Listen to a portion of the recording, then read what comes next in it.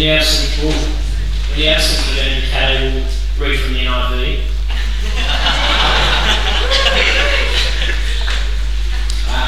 Won't read these out.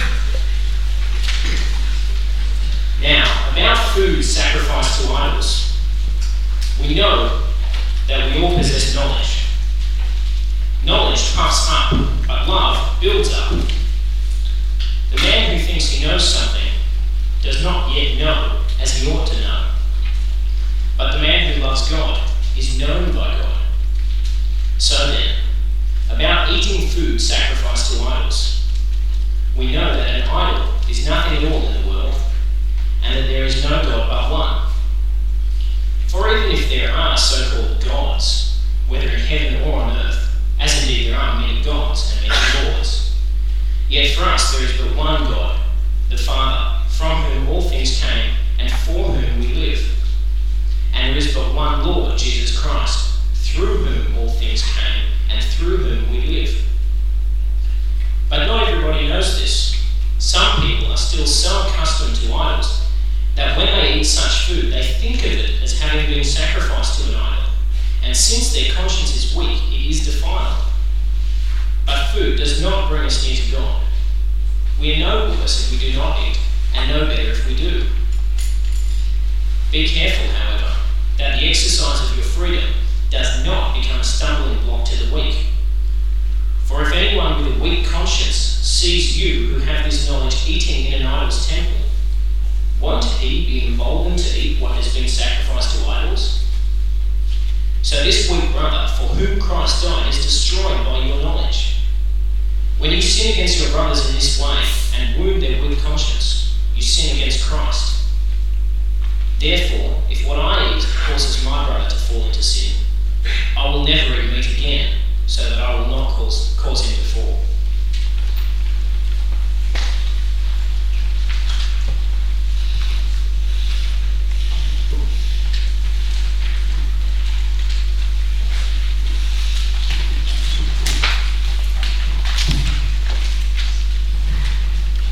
I'm not good with these, so you have to be patient with me.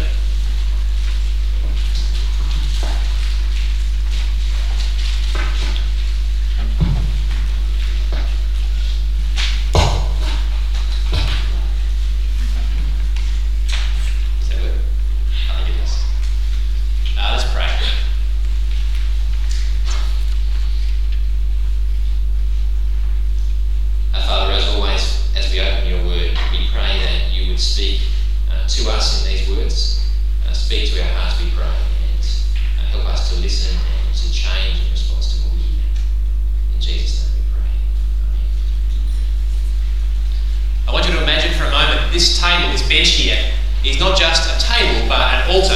Don't kind of keep that sort of feeling for it too often, but just for a moment, imagine it. And then it has on it not just papers and dusters and Bibles and so on, but also figs and pomegranates and olives and great big slabs of freshly butchered meat. You got the picture? And that the room we're in is not a lecture theatre, but a kind of a shrine or a temple. And then we're not in Sydney, but in ancient Greece. In one of the temples of the local god, because we've been invited here to share together around this table in a feast. Meals like this were pretty common in the towns and cities of ancient Greece and Rome. The archaeologists have recovered papyrus fragments with invitations to them. One such invitation, for example, reads, "Chirimon requests your company at the table of the Lord Sarapis," that's the name of the god, "at the Sarapaeum tomorrow, the 15th, at 9 o'clock. Sometimes the meals would be not only religious occasions, but also civil or social ones, private celebrations, like the anniversary of the city or the appointment of a new magistrate. One of the surviving invitations was from a wealthy family, inviting their friends to join with them to celebrate their daughter's birthday. Instead of going out to the local McDonald's, they went to the local temple, and there they had the birthday party for their daughter. And when the meal was over, and a portion of the meat had been burned for the god, and everyone had eaten their fill, the rest of the meat would go down to the marketplace to be sold off at the butcher's stall at the marketplace. All of which raised issues.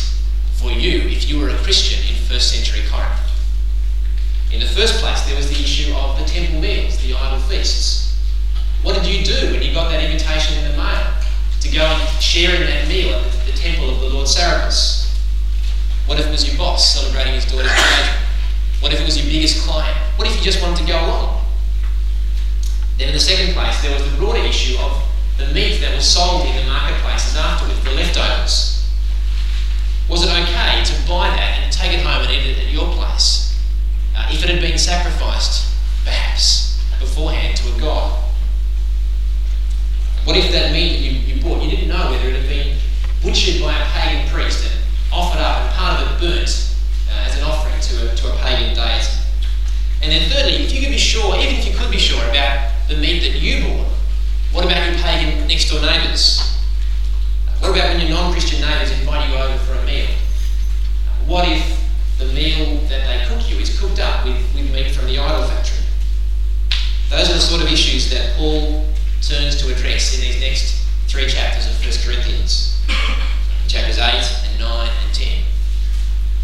And at one level, they're quite remote from our experience, aren't they? If you were going to try and attract the attention, the interest of a bunch of 21st century uni students, you probably wouldn't start the chapter now about meat sacrificed to idols. Isn't one of those kind of buzzwords to start the chapter off. They're the issues that would be faced by a Christian a long time ago, really, in a 1st century Greco-Roman town. But at another level, they're our issues too. They're the issues that we face as we try to live out our relationship with God in the context of our relationships with our non-Christian friends and neighbours and family and the culture that we live in. What do you do when your favourite band is playing up at the casino in Darling Harbour, the Temple of Greed? What about when a bunch of your non-Christian friends ask you to go along with them to the Mardi Gras? What sort of decision do you make? How do you go about deciding? What if you're from a Buddhist family and your parents or your fiance's parents ask you to burn an incense stick for your ancestors at the family shrine in the lead up to your wedding as a kind of sign of respect? What about when you're organising your 21st and half your relatives won't come to the party if there's alcohol and dancing, and the other half won't come if there isn't? Maybe that's just a Baptist story. But for every question I can put on the list, you can probably add 3 or 4 more in just a few seconds of thinking about it. For the Corinthians, though, the really tricky issues, the really difficult ones to work out, were the ones that revolved around those questions to do with your relationship socially and religiously and politically with a community that was centred on the celebrations and the festivities that took place in the idol temple. The food sacrificed to idols, the food served at Gentile tables. And the reason that Paul devotes not 1 but 3 chapters to them is because they're actually pretty complicated issues. It would be easy, if possible, of course, it would be easy to give simple and straightforward answers. On the one hand, you could give the answer of complete withdrawal. You could give the answer of completely withdrawing into the Christian bed, only ever associating with Christian friends, only ever making friends with other Christians, only ever sharing meals around Christian tables, only ever going to Christian schools and Christian universities, completely withdrawing and having nothing to do with the surrounding culture. It'd be simple to give the answers in that case. Or on the other hand, you could give the answer of complete assimilation. Go everywhere, do everything, say yes to every invitation. Blend right in, do exactly the same as your non-Christian neighbours and friends do. Say yes to what you're invited to and be a part of. Either way, you could give simple answers if you give an unqualified no to the culture that we live in. Or if you give an unqualified yes, if you retreat into the ghetto, or if you go to the idol feast. But if you follow a road that is somewhat different from either of those responses, as Paul urges us to do in these chapters, then you end up with the kind of difficult decisions that these chapters talk about. And if we're going to be the faithful people of God, living in our culture and not withdrawing from it, if you're going to live lives that are defined by the gospel of the Lord Jesus and not by the laws of Christian tradition, if you're going to be faithful to the Lord Jesus in the midst of your culture and not just conform to the patterns and the values and the idolatries of of the society around you, then inescapably you're going to have to deal with complexity. There's going to be difficult decisions to make, and fine lines to draw, and complex issues to work out. And so these chapters here in 1 Corinthians, chapter 8 and chapter 9 and chapter 10, are kind of like a case study in that difficult task. They teach us really crucial principles about how to think in the midst of those kind of dilemmas, how to live in the world to the glory of God. But before we jump straight to us and our situation here in Sydney 2001, let's spend some time first in Corinth and get our minds around the Corinthians argument and Paul's response. So have 1 Corinthians 8 open in front of you if you've got your Bible there, and follow through what Paul says in response to the thoughts and the ideas and the arguments of the Corinthians. What was the approach that the main group in Corinth took toward these issues? How did they go about deciding what the right thing should be to do? Well, in the first place, they argued, and we can reconstruct a fair idea of their argument from the way that Paul responds to it. In the first place, they argued the issue was all about knowledge. They say in verse 1, we all possess knowledge. We are enlightened people. We are not superstitious or ignorant about these things. We're not primitives. We're capable of thinking these things through. We have knowledge, firstly, about God. We know, verse 4, we know that an idol is nothing at all in the world, and that there is no God but one. And they're obviously correct. The Lord Serapis and the Lord Isis and the Lord Zeus and every other deity you want to come up with, they are nothing. Every god in the pagan pantheon is just a religious fiction. They are no God at all. They are deceptions and non-entities. When the people offer their sacrifices up at the Lord Serapis' table, they are just burning meat. That is all they are doing. There's only one God who really exists, and that is, Paul says, the God and Father of our Lord Jesus Christ. The others are all pretend gods. They're plastic gods. The writer of Psalm 135 says, Psalm 135 verse 15, the idols of the nations are silver and gold, made by the hands of men. They have mouths but cannot speak, eyes but cannot see. They have ears but cannot hear, nor is there breath in their mouths. Those who make them will be like them, and so will all who trust in them. The scriptures teach us that God is one, and an idol is nothing. We have knowledge, Paul agrees, about God. And secondly, the Corinthians would say we have knowledge about food. Verse 8, food does not bring us near to God. We are no worse if we do not eat, and no better if we do. These aren't statements that Paul is going to contest. In fact, in other letters, he fights hard for exactly those same statements and the truth of them. Colossians chapter 2, he goes into bat fiercely against those who want to make a religion built on rules about food and drink. They're exactly the sort of things that Paul would have taught the Corinthians himself when he stayed with them.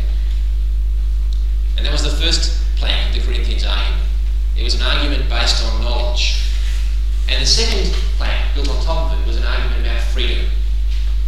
Knowledge gives you freedom, the Corinthians argue.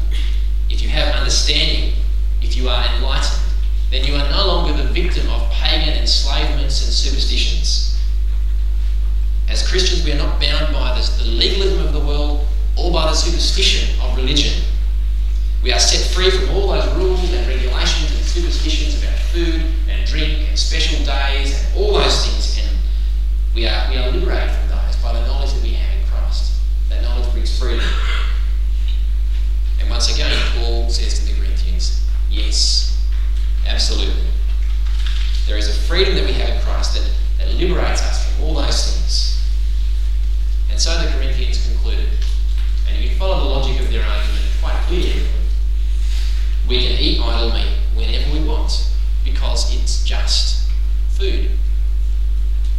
And we can go into the temple meals, to the idol feasts, and take part in them if we want to, because it's just a meal in a building. The Lord Serapis doesn't live in the Serapeum because there is no Lord Serapis. He doesn't exist. On the basis of the enlightenment and the knowledge that we have in the gospel, and on the basis of the freedom that that knowledge gives us, we are perfectly entitled to do what we want to do in this regard. That's the argument of the Corinthians. And Paul's first response is to say yes. He says yes to their knowledge and yes to their freedom.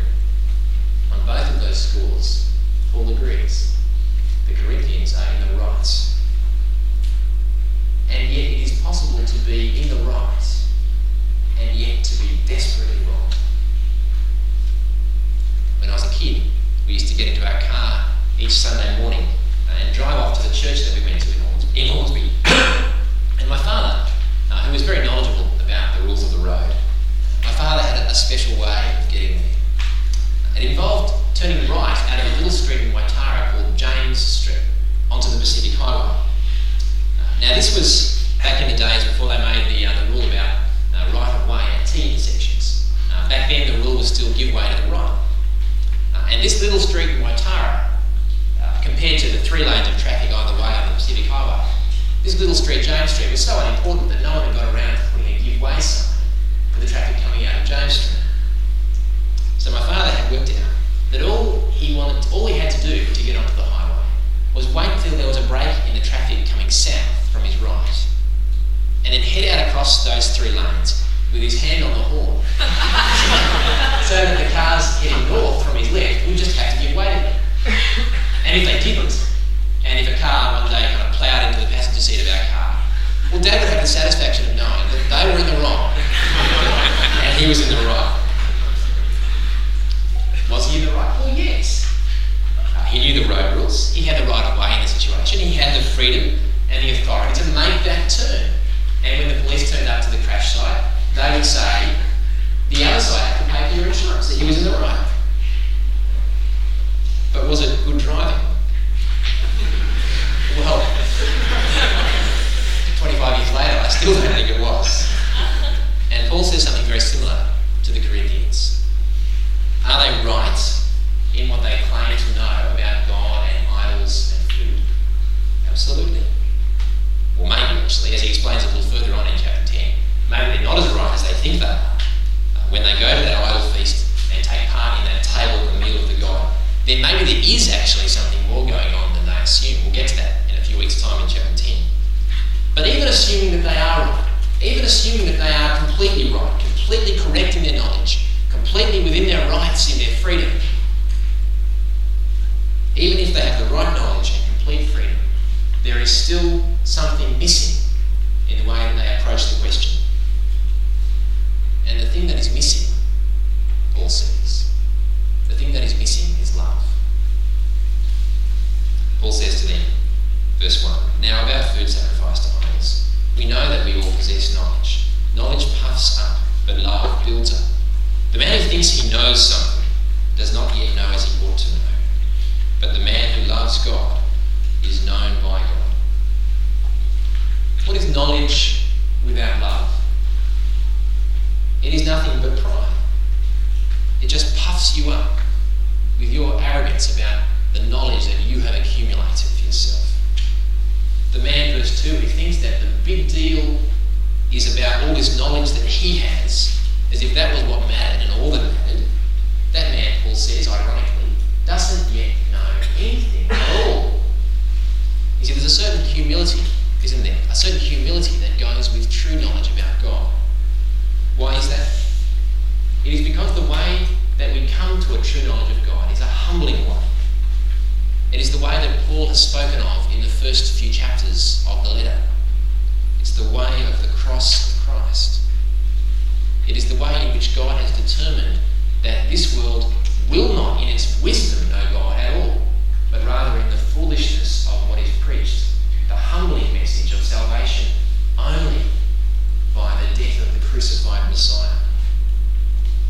It is the way that acknowledges that our knowledge of God is not a matter of human wisdom or cleverness or correctness or investigation at all, but the way of God graciously revealing himself to us in the last place that we would have built. And so when we really know God, when we know God, Paul says, as we ought to know, then we hold on to that knowledge of God with humility. Now that humility doesn't mean a kind of postmodern shrug of the shoulders. It doesn't mean just saying, well, everyone's right.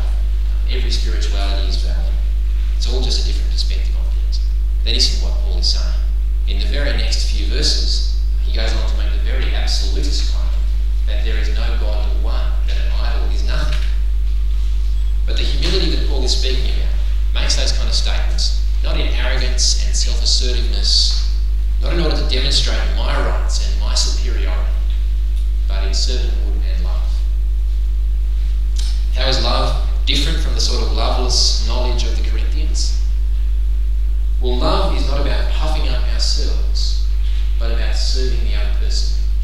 about pursuing their good.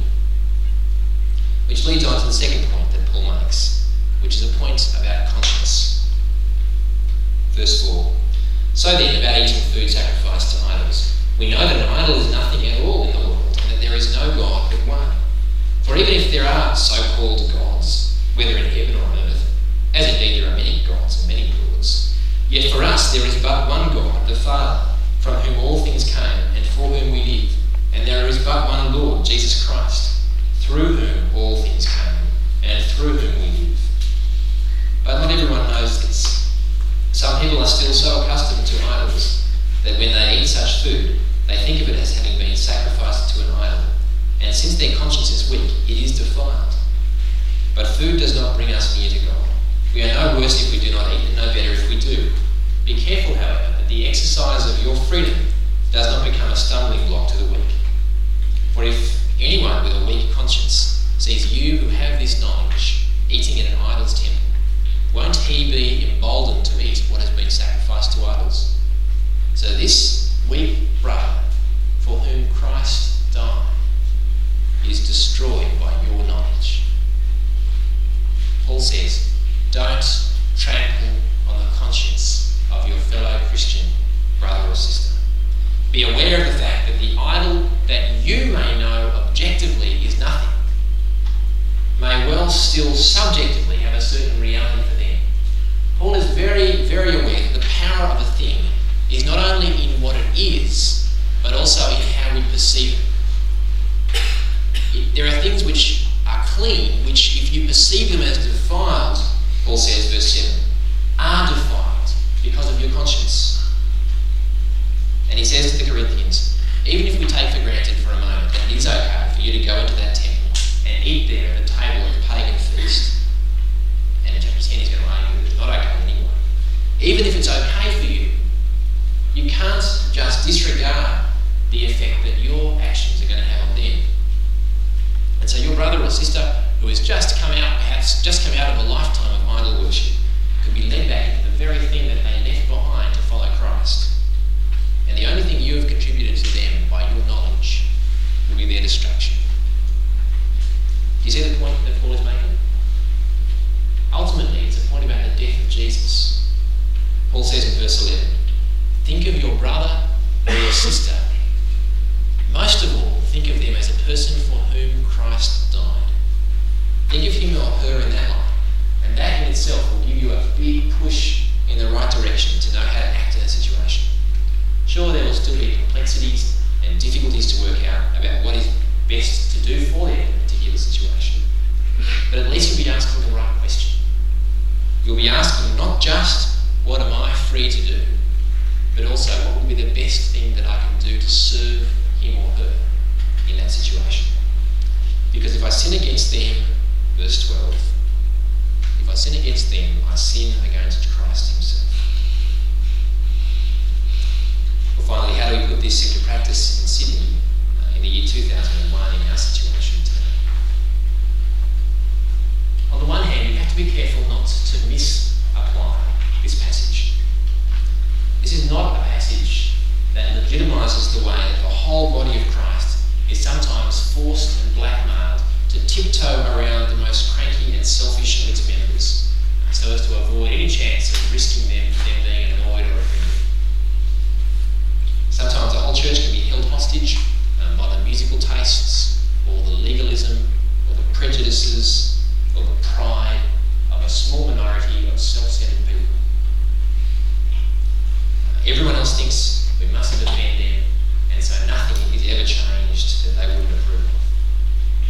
Now, of course, love takes into consideration the prejudices, the silly ideas, the touchiness, the sensitivity of others. Of course, you don't needlessly cause distress to others. Of course, you don't do unnecessary damage to the peace of the church. In Romans 14, Paul, amongst other things, talks about the weight that those sort of considerations should have in your thinking, your decision-making as a church. But that is not, I think, what Paul is talking about here. Here in 1 Corinthians 8, he is not talking about the risk of offending the sensibilities of the easily offended. He's talking about the risk of destroying the faith of the weak.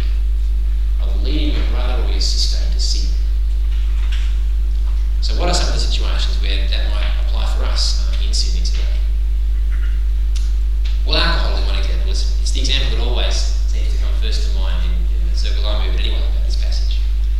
And there will be some situations where those of us who exercise the freedom that we have in Christ to drink moderately and responsibly and enjoy a good gift of God will have to choose to put that freedom aside in a situation for the sake of a Christian sister or brother who doesn't have the same self-control.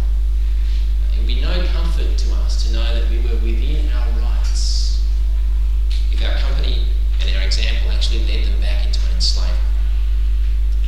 I remember seeing one of the guests passing out paralytic at a party that I went to when I was in EU, hosted by an EU friend of mine.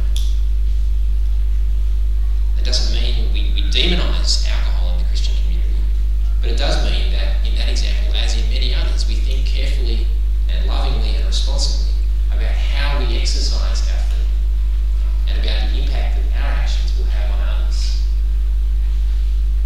But there's many other examples, aren't there? There are many other enslavements and idolatries in our own society. Many other enslavements that people come out of when they come to faith in Jesus. There are many people in their own city, maybe in your own family, who do worship gods, idols of wood and stone and silver and gold, who have them in a shrine in the house.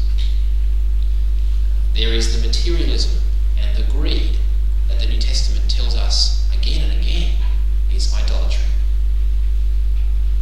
In the part of Sydney where I live in the inner west, there's the worship of Mary and the saints and the enslavement to religious tradition. There's the hedonism and the pleasure worship of good old Aussie culture, the worship of beer and sex and expensive holidays and holiday houses and possessions and toys.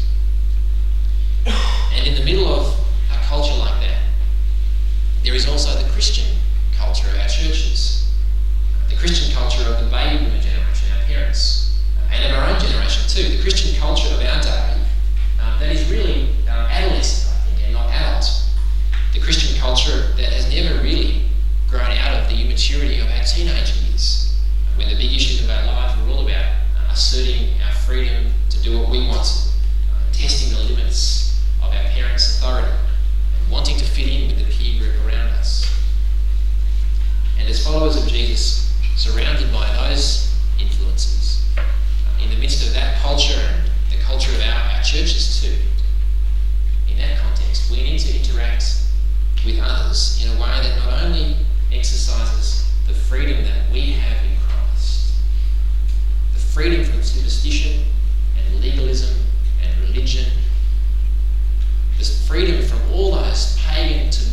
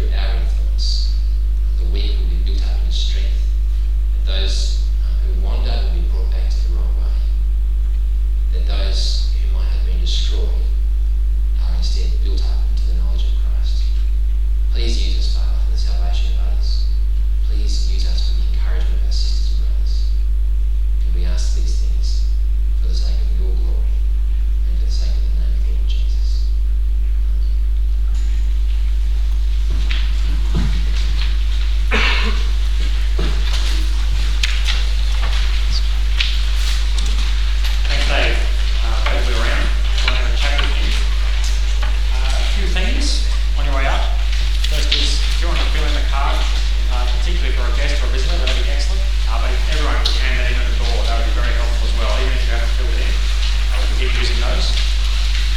Tomorrow